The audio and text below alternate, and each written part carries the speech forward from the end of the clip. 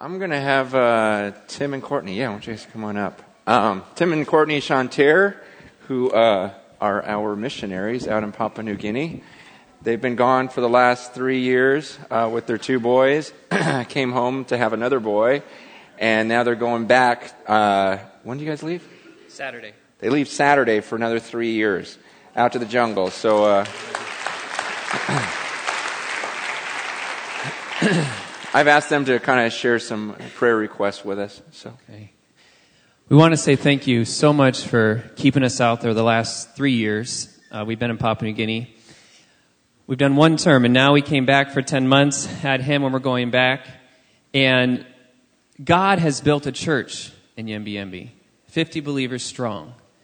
And it's His work that we're going back to do, and we have the privilege to do it together. And so over the next 3 years, one of the goals is to take each of us, myself, Brooks, and Tony, we have our coworkers, and Courtney and the ladies, we each have disciples that we're pouring our lives into, with the goal that in 3 years or however long God wants, these guys will be the next leaders, interpreting the Scripture, the elders according to Titus and Timothy, and hopefully a good portion of the New Testament translated. And so we wanted to share something because the last 3 years, it was a great 3 years, but also a tough 3 years, in that there is, in the midst of all this great teaching, there was things that I was doing and that we were having struggles in our marriage. It wasn't one big thing. It was the little things. Neglect 1 week. The next day, translation over. This meeting over. In excess. It never ends. There's so much. And at one point, months later, you stand there and you're like, what happened? How did we get here? There's brokenness. There's a huge issue. And at that moment, I'm like, what would Francis think if he found out I had these problems right now? I'm just like, what would they think that, we're not super Tim and Courtney? The goal for these next 3 years is not to do them the same as we've done the last 3 in our marriage. Because no one else can be Courtney's husband. No one else can be the boy's dad. And that's where we want to but use the same habits we've developed over the last year and continue that over the next 3. And so that we can, in there say, yeah, our marriage is strong, it's growing. Because if He destroys our marriage and we get taken out, what happens to the church? What happens to the work there? And so it's just seeing this seriousness and being honest with you guys. And if you want to update, the photo, we got a new one out there, and you want to pray, we can send you stuff. But that these next 3 years, we're engaged together, knowing the tough days ahead, but excited doing together. Cool. Yeah.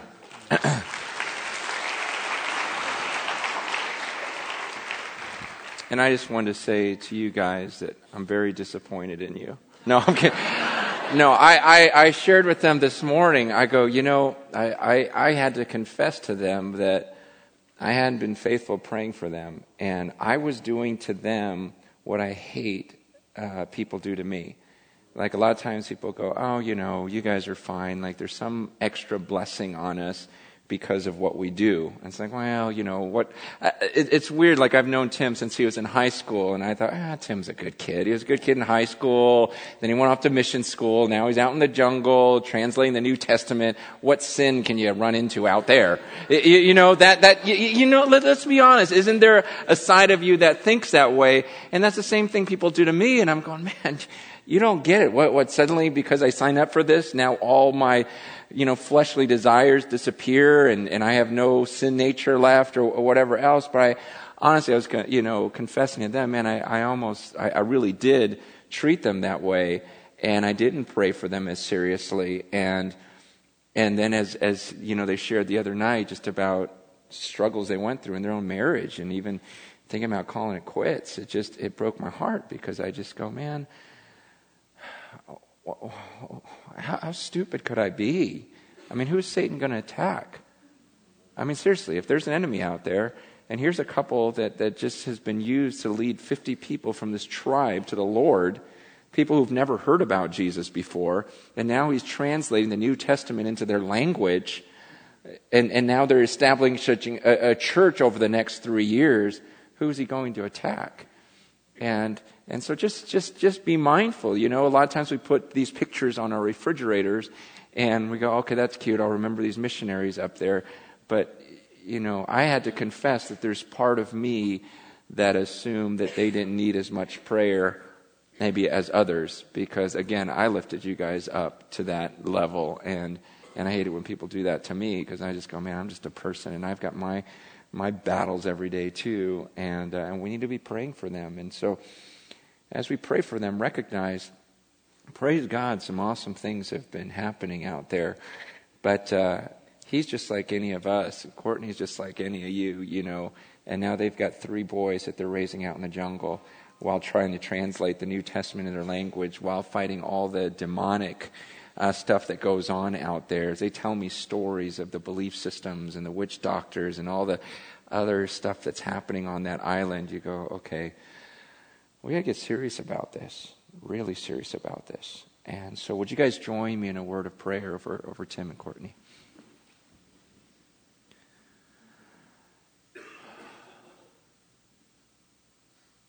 Father, thank you for loving Tim and Courtney so much and being their rock and guiding them through some of the toughest times of their lives. Thank you that they stood strong and stayed faithful.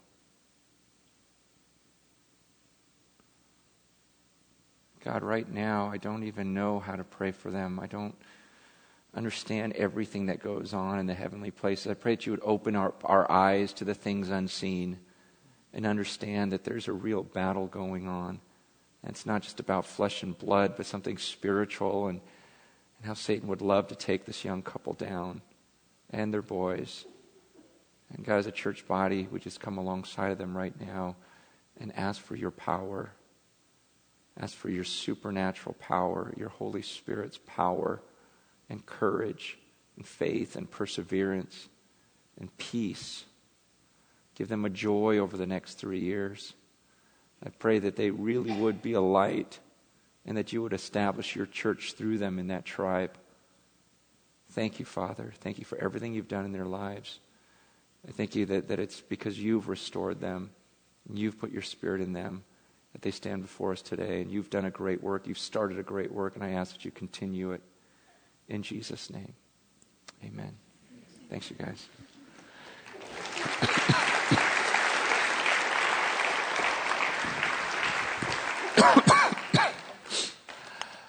If you have your Bibles, excuse me, fighting a cold. Anyone else fighting a cold? And just hang out and get sick together. Turn to, you know, you start talking, then it starts to cough, and you hold it back, and you go,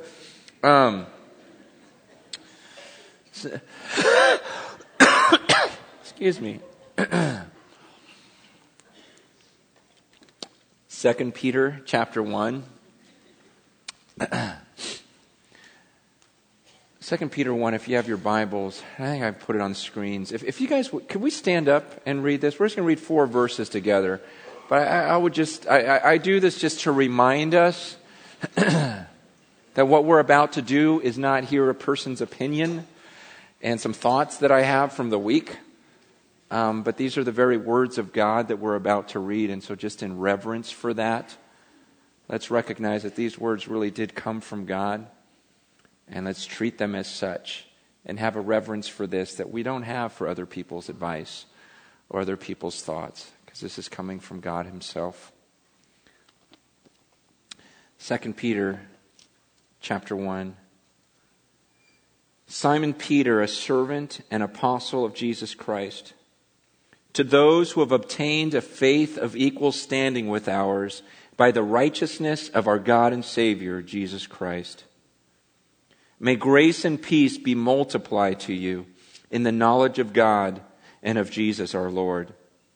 His divine power has granted to us all things that pertain to life and godliness, through the knowledge of Him who has called us to His own glory and excellence, by which He has granted to us His precious and very great promises, so that through them you may become partakers of the divine nature, having escaped from the corruption that is in the world because of sinful desire.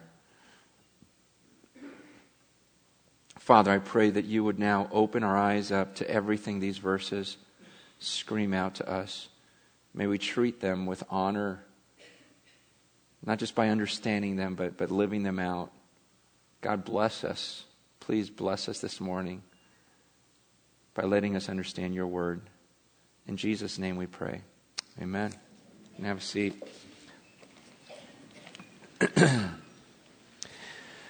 Simon Peter, a servant and apostle of Jesus Christ. Remember a couple of weeks ago we talked about Simon Peter. We talked about how he was an apostle. But it's interesting because what he says here, he some would say an apostle, pretty much everyone would say, wow, that's really the highest authority that he gives a man here on the earth. He's a sent one, a called one from God himself. And yet the interesting thing, as you know, when Peter writes, he doesn't start off and say, I'm an apostle. He goes, I'm a servant. You know how we're really into titles? And if any of you are doctors, you want to make sure people call you doctor. I am Dr. Chan, not Mr., not, I don't just have my master's, Dr. Chan.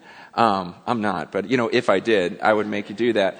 And, but it's so beautiful the way Peter starts off. He goes, I'm a servant. First thing you got to know is I'm a servant of God, and that's really all I need. I'm a servant of God, and I happen to be an apostle. I happen to be called by God to be starting the church and having this great calling. But it's interesting because right after he says that, Simon Peter, a servant and apostle of Jesus Christ, he says, to those who have obtained a faith of equal standing with ours. Isn't that great? Here he is, this apostle, and the first thing he wants to say is to make sure you understand that you have a faith that's of equal standing as his. The first things out of his mouth is first, I'm a servant. And yeah, I'm an apostle, but understand, we're in the same level field right here. You and I, we've got equal status before God. And I just want us to think about that for a second, because I got to ask you, do you really believe that? I mean, think about these words. Those who have obtained a faith of equal standing. Do you believe that you have a faith of equal standing as Peter? I mean, imagine we could resurrect him and Peter were standing on the stage right here. You know Peter, walked on water Peter? That Peter that walked with Jesus? That Peter that Jesus used to pen these words? That Peter that Jesus used to really help establish his church? And he's standing here. Would you, sitting in your seat, believe that you have equal standing with him?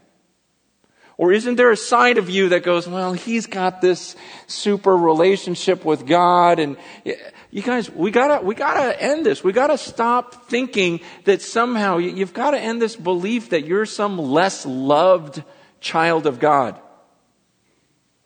Because I think a lot of people really believe that. Over the years, I've heard people make statements many, many times where people will go, well, that's you. As I talk about my relationship with God and his faithfulness and his goodness and man, this intimacy I have with, they kind of go, well, that's you. You got this thing going. Kind of like what I was saying I do with Tim sometimes. It's almost like, well, that's different. He's a missionary and he was a good kid and he doesn't struggle with this stuff. He's different. And the scripture's going, no, wait a second. This is Peter speaking. Okay? And he's saying, look, we've got a faith of equal standing. We got to quit this mindset that I've got something over you, or Tim's got something over you, or Peter's got something over you.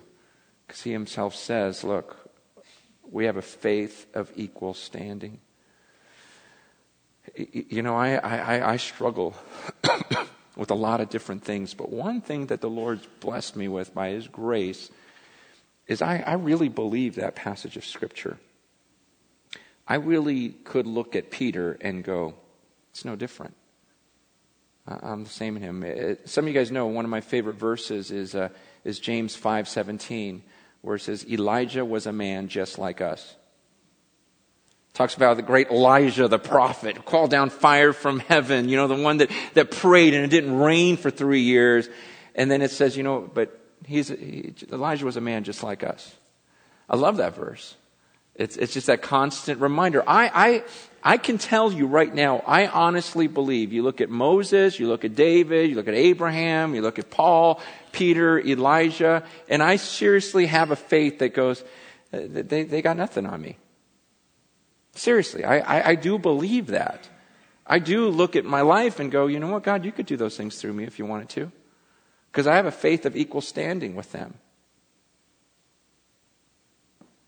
But I got to ask you that this morning, do you believe that about yourself? You got to put aside your feelings and trust the Word of God. See, some of you, may go, man, you don't know what I've done in my life. Or what I haven't done with my life. Well, you got to trust the Word of God. And Peter here, he says, you've got a faith of equal standing with ours by the righteousness of God, our Savior, Jesus Christ. Why is it a faith of equal standing? It's because of the righteousness that Peter received from Jesus Christ. The Bible says in 2 Corinthians chapter 5, verse 21, it says, for our sake he made him to be sin who knew no sin, so that in him we might become the righteousness of God. Remember what happened on the cross. The Bible says that God made him who knew no sin. Okay, Jesus was sinless, right? He's perfect. Jesus perfectly righteous, no sin. He's just flawless, just pure. Nothing, not an ounce of sin in him. And it says that on that cross, what God did was he turned Jesus into sin. He made him sin. He made him sin who knew no sin, so that we could become the righteousness of Christ through him. We changed places. Jesus took all of my garbage on that cross, and then I took all of his righteousness. All of it. So when God sees me, it's the righteousness of Christ that he sees. You can't get any more righteous than that. That's why Peter says we're in the same place right now. I mean, it's not like Peter got Christ's righteousness plus Peter's added to that. And that doesn't really help any. That just screws things up. And that's why he says, do you understand? We're in the same place here. Listen, I know some of you guys have done some things in the past, and maybe part of you is going, man, you don't know. I'm not as righteous as you. And that's a lie. It's a lie because you don't know all the things that I've done. And it's a lie because the Word of God says our righteousness isn't from our efforts and our actions. You gotta trust the Word of God. Remember, we stood in reverence for God's Word. It's one thing to say that, yeah, I revere these words. It's another thing to believe it in your heart. That as you sit in your seat right now, if you believe that Jesus died on that cross for you, and you really have made a decision to follow him, then you have a faith that's of equal standing as Peter. You are just as righteous as the one who penned these words, Peter himself. You and I are no different because we've all taken on the righteousness of Christ, because he took all of our sin upon himself at once. It's a pretty awesome promise. And then he says these words, may grace and peace be multiplied to you. May grace and peace be multiplied to you. How many of you, were you just full of grace and peace this week? Was it just multiplied? Because people just see it on your face like, man, I don't see anyone with that much peace. Grace and peace multiplied to you. See, this is God's desire for his children. It's funny. Some of you guys know our third daughter, Ellie, who's the freak of our family. I mean, she's just always laughing, just does goofy things, and I can just stare at her and just laugh, and she loves to laugh. She gets in trouble at school for laughing, and I love that. It's like, yeah, just laugh, don't let them stop you, just laugh, be goofy. And she went through this weird phase for like a month or two where she was like normal. And Lisa and I are like, man, what's going on with her? And then, last few weeks, it's like, Ellie's back. She's just as goofy as ever. And just, man, yesterday morning, I was the loudest I'd laughed in so long just watching her try to catch a ball. It's just hilarious. And you know how as parents, you just love seeing your kids that way? When they're just free and laughing and ridiculous and no cares in the world, just full of peace and grace. You guys, that's what God wants of his children. He just wants his grace and peace all over us. And some of us aren't experiencing that. It's not multiplied to us. And here's why. How do you get it?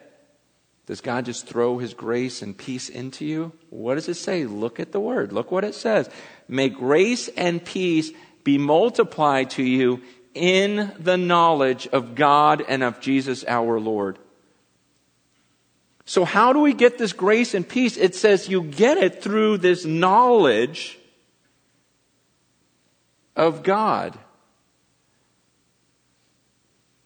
Do you understand that? Like the grace and peace, it's not, some of us try to find grace and peace in other ways. Some of us want God to do something for us, and then we would get this grace and peace. And God's saying, no, don't you understand that this grace and peace is multiplied to you as you know him? And the more you know him, the closer you are to him, the more you'll feel this grace and peace, the more you'll have this in abundance. It's directly tied to knowing him. And I believe that there's some of us, and I've struggled with this. When I look at this passage, it really opened my eyes. Just even some things in my own life. Sometimes my grace and peace and my joy are directly related to how other people are doing and how they're doing in their walk with the Lord, or how ministry is going, or how, someone in my family is doing. And so when they're down or they're struggling or they're wrestling with their sin, it brings me down and everything. We tie it to these other things like, okay, if that were different, if this person would change, then I would be, full of grace and peace. But what the Bible says is it's not about that.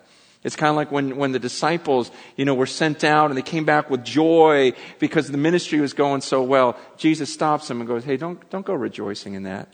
Don't rejoice because ministry's going well, because it'll go poorly sometime. Don't rejoice because, you see some powerful things happen. Rejoice that your name's written in the book of life. Rejoice that God knows you, because that's the one thing that's stable. I mean, as you came in this morning,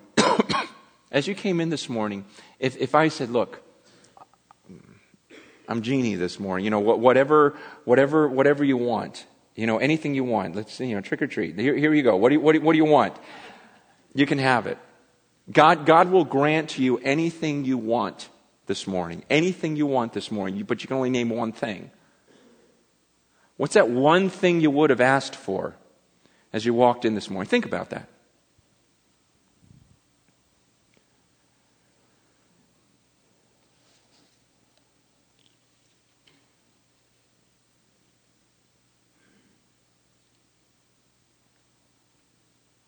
Would you have asked for greater intimacy with him? Believing that greater intimacy with him is the solution to all of your problems. Believing that greater intimacy with him, a greater knowledge of him, would lead you to this multiplication of grace and peace. Or honestly, as you came in, were you thinking that it was something else?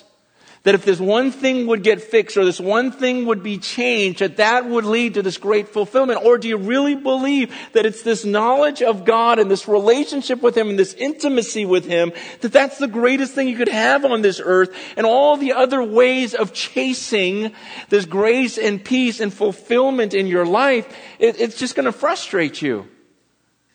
Once you get that one thing, it's not going to be enough. What Peter's saying is, I just want, I want for this grace and peace to be multiplied to you, but it comes in knowing God. And so often we look for it in so many other things. But in your heart right now, do you believe that, think this through. Do you really believe that knowing God more intimately would lead you to greater fulfillment and grace and peace than anything else on this earth?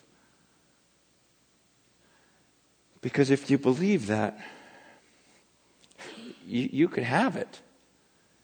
If you believe that, then you would spend more time pursuing Him and the things of Him. You know how the last few weeks we've had this kind of sub-theme of our busyness and trying to just get rid of that and slow down so that. It's not because all these things are bad. It's because it's replacing that time with God where we grow in our knowledge of Him and we grow in this intimacy with Him. It's not like I'm against all these other, people are like, oh, sorry, I emailed you. I know you said we can't email. I didn't say we can't email. I'm just saying, let's just be careful because these things are pulling us away from knowing God better. And as we do that, if we get distracted from that, we're going to lose our grace. We're going to lose our peace. I do want to read one quote to you. Quote of the week. John Piper in his Twitter account. You guys know what Twitter is? You get little tweets. It's, for those who don't know, it's like Facebook on steroids. You walk around and go, I'm going to the store, and you send it to 1,000 people. And like, oh, cool, John's going to the store. And you're keeping up on everyone else's life. And so, but there is a good use of it, And every once in a while, you've got this believer that'll just send out a thought, that it gets your mind back on God. But here's the quote. I don't have Twitter. Someone showed it to me, something that he wrote. Quote, one of the great uses of Twitter and Facebook will be to prove on the last day that prayerlessness was not from lack of time.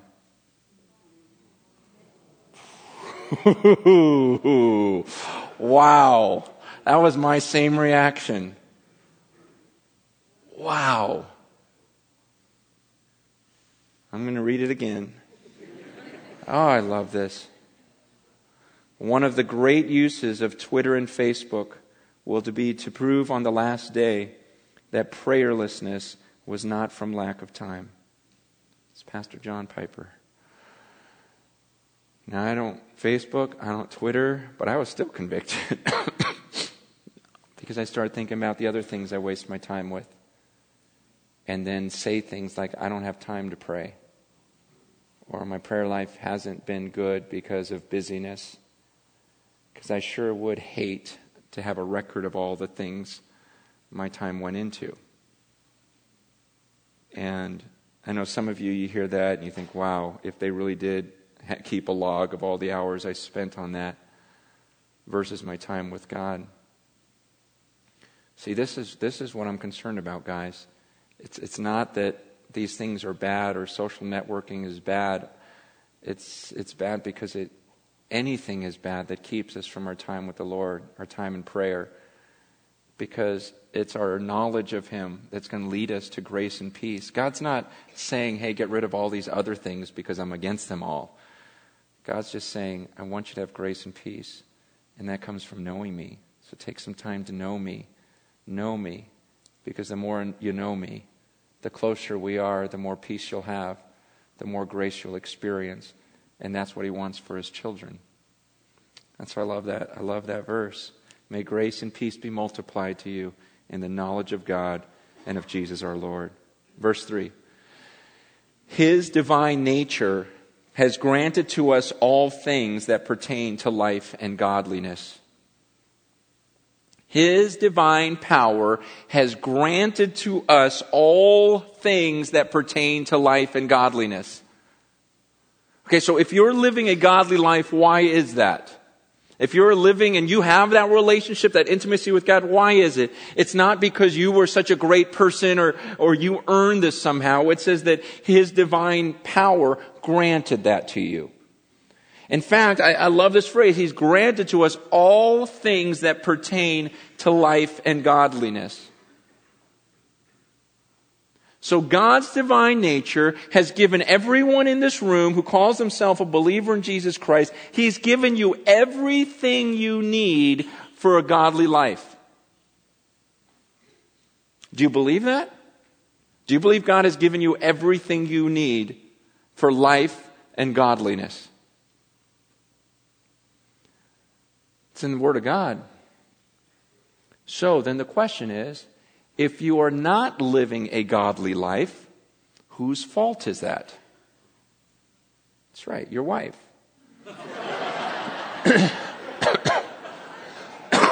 Your husband, your kid, your whatever, your pastor.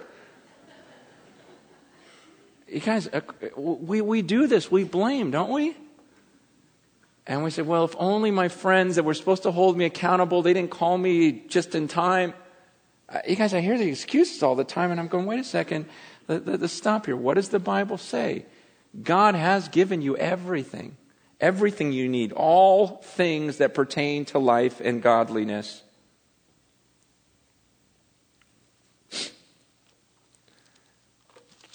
Turn to 1 Corinthians chapter 3. If you have your Bibles, 1 Corinthians 3.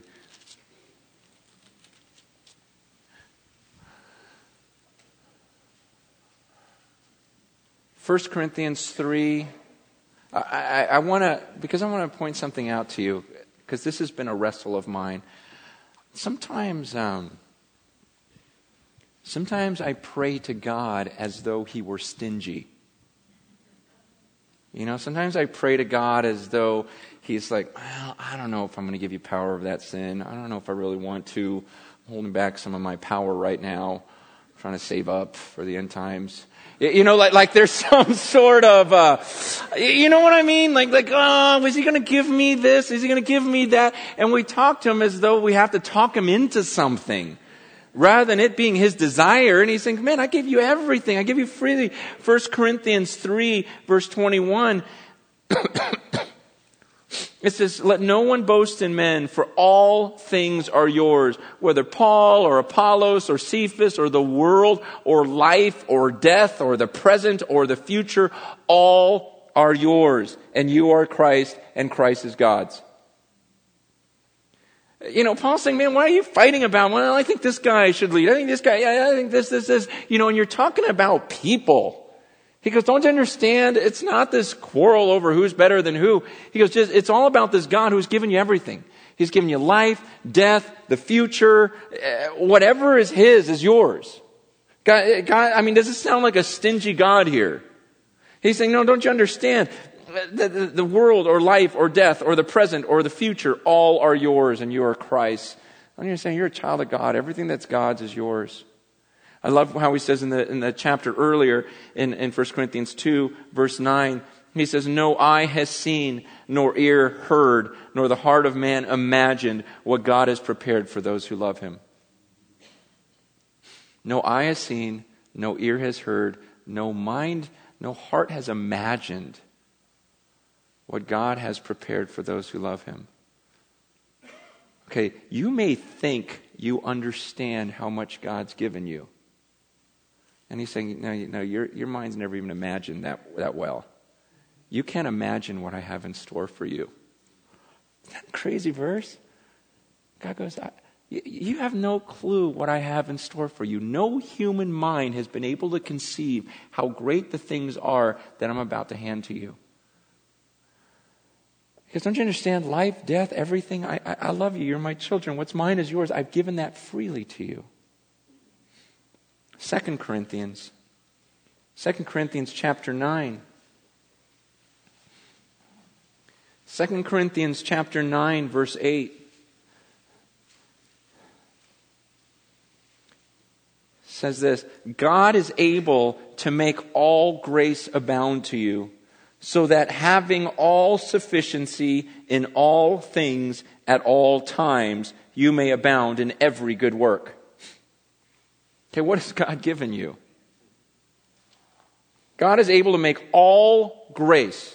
God is able to make all grace abound to you, so that having all sufficiency. Do you believe that about yourself? That you have all sufficiency in all things at all times? That's a pretty heavy statement. That you have all sufficiency in all things at all times, you may abound in every good work. So whenever we complain of like, well, you know, I didn't have this, I didn't have that, God's saying, no, you don't understand. What does He say? I gave you everything you could ever need. All things, at all times. All sufficiency. So you can abound in every good work. So you believe that again about yourself. So if you are not abounding in good works, whose fault is that? It's not God up in heaven going, well, I just didn't want to give you, too many good works. I didn't want to empower you too. No, I give you everything. I give you life, death, whatever is mine is yours. And that's why he's saying here, in 2 Peter, man, I've given you everything, all things that pertain to life and godliness. This is God's blessing on us. But again, look at what he says in verse 3. His divine nature has granted to us all things that pertain to life and godliness through the knowledge of him who called us to his own glory and excellence. Again, how do you get this? How do you get this all sufficient, everything that pertains to life and godliness? Through the knowledge of him. Man, I can't emphasize it. There he says it again. It's through knowing him. It's this knowledge of God.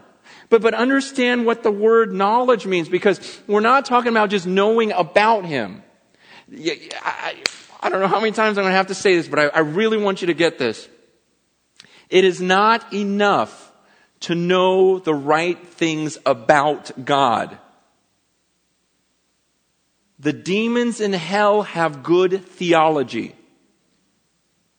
They do. They believe the right things about God. They know the right things about God. This is not about you coming in a room and me just telling you true things about God. That's important. That's part of it. But at some point, this is about knowing him. This word, gnosko, we've talked about this many times, is about a relationship. It's about an intimate knowledge. You guys know, in fact, Scripture uses the word in the sense that it says that Cain knew his wife and she bore him a child. So what does know there mean? A little bit more than head knowledge. Okay, I know a lot of you. Okay, but it's just this idea of what do you mean by know here, though? It's not knowing about a person. It's not an acquaintance. It's about knowing. That's why in the end, remember in Matthew 7:21, it says that many are going to come to me and say, man, but I did this, I did that. And what does God say to them? Depart from me, I never knew you. You knew about me. You knew a lot of things about me. You even believed some of these things were true, but did you know me? Was there a relationship there? You see, this grace and peace are multiplied to you as you know him more and more. This is everything that's pertaining to life and godliness. It's given to us as we know him more and more. It's through the knowledge of him, through knowing him. And so I got to ask again, do you love him, the person? This is always what God's wanted. The great command, and even in the Old Testament, was not, you shall know the right things about God. It's, you shall love the Lord your God with all your heart, all your soul, all your mind. Otherwise, this is a religion to you. And I'm just a guy up here spouting off commands. And that is not God's desire. And that will get you nowhere. Do you see God as a person? And a person that you love? Do you love him? Or do you just love the idea of this being and this power? That's why I hope you didn't come here this morning to tap into some sort of supernatural power. But you came here because you love a person. It's the person of God. This person who created you and loves you and sent his son to die for you so that you could take on his righteousness.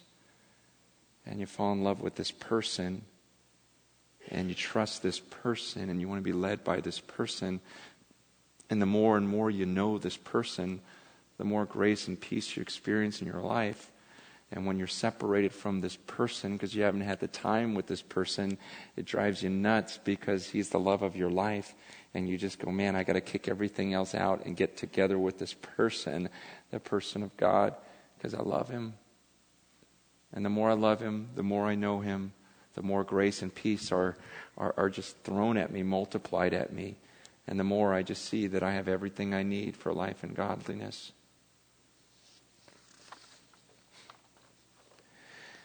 Through the knowledge of Him who called us to His own glory and excellence, by which He has granted to us His precious and very great promises. He has granted to us His precious, aren't those great words? His precious and very great promises. Did you guys read 1 Peter over and over a couple weeks ago when I asked you to? Did you meditate? Did you love it? Did you read those promises and go, wow, these are great. This is so precious. One of my concerns in churches and with Christians and followers of God is sometimes it appears that over time the promises get boring to you. You ever met people like that? Where it seems like, yeah, I know I'm saved. I know I don't have to go to hell. I know. It's almost like blah, blah, blah, blah, blah. And I don't get that. Because when I read, like reading 2 Peter, I've read it before. I know these promises. But as I read them again, I go, wow, this is awesome. Do you still do that with the Word of God? I've been a Christian almost 30 years from now. And I will tell you, I love the Word of God more than I did when I first believed. I love it more than I did last year. I love His promises. They're more precious to me than they were a couple months ago. Every time I read, I'm going, man, I'm on equal standing with Peter. That's awesome. And I think, wow, he's given me everything. I can't even conceive everything he's given to me. I go, man, that's a good promise. These are precious promises. My fear, it saddens me when the good news becomes old news to you. Rather than you getting more and more excited about your salvation all the time and more excited about the precious promises of God. I find people do get bored with God's promises sometimes, and consequently, they get more excited about other things in the world. See, when you're not excited about God, you'll be really excited about your new job, or about your house, or even about your kids. And you'll notice that you can even become obsessed with these other things that aren't necessarily bad. But your obsession with those things is a sign of something deeper, a symptom of something deeper, that fulfillment isn't being met in God. Because there's an old hymn I used to sing. Some of you guys probably sang it too. Turn your eyes upon Jesus. Remember that? Turn your eyes upon Jesus. Look full in His wonderful face, and the things of earth will grow strangely dim in the light of His glory and grace. I always remember that phrase because I would have moments where I'd be so close to God and so tight with God. And as I'm in that prayer time and I'm just locked in, and I'm just fellowshipping and enjoying His presence, I think to myself, man, why did I love all that other stuff? Why was I so excited to go surfing the other week? Or why was I so excited about this? But when you look full in His wonderful face and you're just right there with God, you go, man, everything else seems strangely dim. And I always remember, man, that's like that song I used to sing. I don't care about anything else right now. I'm not all stressed out. I'm not all, gotta have this. So I'm just going, I've got this. And everything else really seems dumb right now. Everything that I used to long for and strive after and I gotta have. That gotta have is a sign, it's a symptom of something else, that you're missing this relationship with God. Because when you have it, everything else just seems to dissipate. And this great and precious promise of God, by which He's granted to us His precious and very great promises. Through them, you may become partakers of the divine nature, having escaped from the corruption that is in the world because of sinful desire. See, it's these promises that through them it says you may become partakers of the divine nature. Think about that phrase. This is just loaded, isn't it? 4 verses. And it's saying partakers of the divine nature. Through the promise, we can become partakers of the divine nature. Okay, when you and I are born, we're just born with a human nature. We're just flesh and blood. And then somehow through these promises, because these words aren't ordinary words, through these great promises, We can actually be partakers, not just in our flesh, our flesh and blood nature, human nature. He says you can be a partaker. The word is koinonia. It's a fellowship. Somehow, man, look up here. Somehow, this isn't just a human body up here. Like, it's a weird thought that I'm a partaker of the divine nature. That somehow God is in me now. And somehow He's empowered me, and He and I have this koinonia, this fellowship, this partaking of one another, like we're joined together. See, this wasn't true when I was born. This wasn't true through all my life. This became true when I understood His divine promises, His precious promises, and I got it, and I believed it, and I believed in this exchange that could take place, that He would take my sin, and I would take on His righteousness, and then I would take in His Spirit, and I become partakers of this divine nature, and that's a great promise. And it says it's through that I escape the corruption that is in the world because of sinful desire. So because of that, I can escape. See, is this what you want? Is this what you long for more than anything else? Is this fellowship, this partaking of the divine nature? And because this is what the people in the Bible wanted. You remember like Moses? Moses says, you know what, God, if you don't go with us, I want your presence with us. That was the idea in Exodus 33. He goes, if you don't go with us, I don't want to go. Because the greatest blessing I could have is to have God with me, God with us.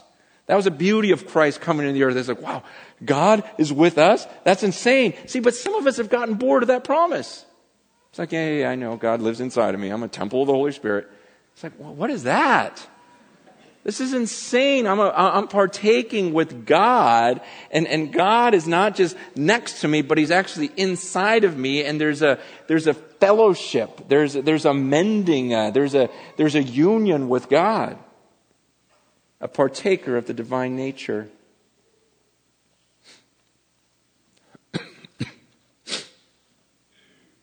Having escaped from the corruption that's in the world because of this sinful desire. And because we're partakers of God, we can escape the corruption of this world. See, what His Spirit allows us to do is live in another world. You know how you ever see a person get trapped by sin? It's like a whirlpool, isn't it? Like a vortex. It's you know how you get deeper and deeper and deeper in it, and you're just going, man, I can't get out. You know, this is the corruption He's talking about of our sinful desire. You know how you take that first drink, and it's like, wow, that little buzz. That feels good. It's like everything is better now. And you take another one, and then pretty soon you get addicted, and then pretty soon you're this alcoholic, and you just feel like you got sucked so far down in this whirlpool. You're going, man, how can I get back out of here? You know, you smoke a little pot, and it's like, wow, life is so much easier. And then you just get sucked deeper and deeper and deeper, and you're this addict now. It's like, how do I get out of there? Lust. It's like, wow, you start looking at her, and then this one website, and this other website, and then pretty soon it's like, man, I can't get out. And again, this relationship, and it goes further and further and further, and the longer you stay in it, you just get sucked in. And pretty soon you just feel trapped.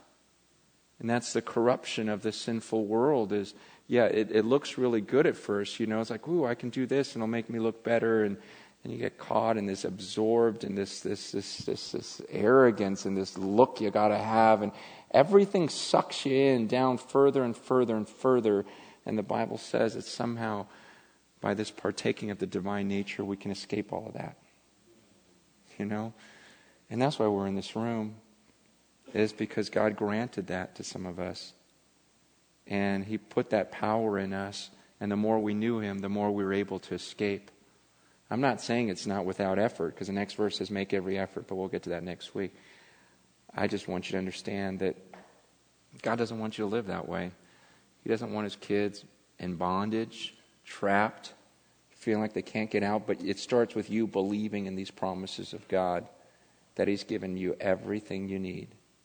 and that there's no temptation that will ever overcome you that you can't handle. He'll always give you a way of escape. Man, the things you're dealing with, other people have dealt with it too, and they made it out.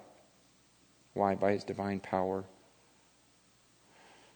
Some of you, maybe when I when I talked about knowing God, I'm going to have Jim, the worship team, come up, but honestly, listen to me. Some of you don't need to sing this morning. The worst thing you can do is just sing a few songs right now and end the day. Some of you know that you don't know God. You know about Him because maybe you were raised in church and you could quote a bunch of verses. But when you hear me talk about knowing a person, knowing a person, you go, man, I don't have that with God. I just think of Him as this being up there that I got to do these things. And you guys, that's not Scripture. That's not what He wants from you. He wants you to know Him. And you can know Him today. You can have that exchange of your old self and all that sin and take the righteousness. Today, you could walk in here knowing nothing about God and walk out of here being on the same standing as I and having the same faith as Peter and everyone else in this room who knows Jesus. Isn't that insane? That you could have a faith of equal standing as ours, just like that, because it's not about us, it's about the righteousness of Jesus. And He can put His Spirit in you that will help you escape the corruption of the sinful world. You've been trying to find fulfillment and grace and peace and all these other things, and God says it's only going to come through knowledge of God, knowledge of Him.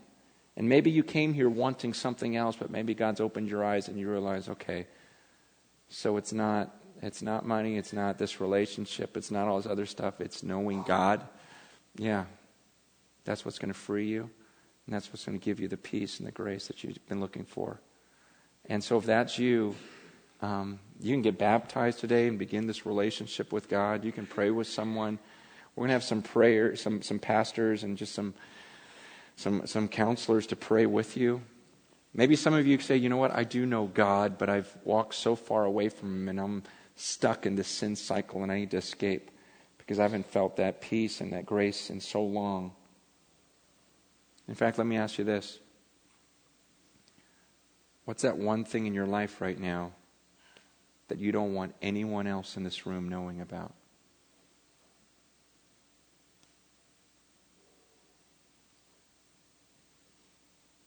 What is it? What's the one thing in your life you don't want anyone else in this room to know about?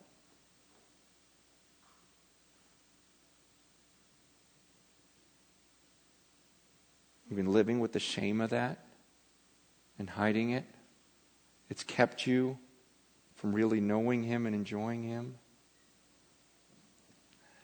This morning, I would just love for you to get it out and pray with someone and get out of this little whirlpool you've been in and believe, not in me, but in the Scriptures and His great promises, that you have power over that.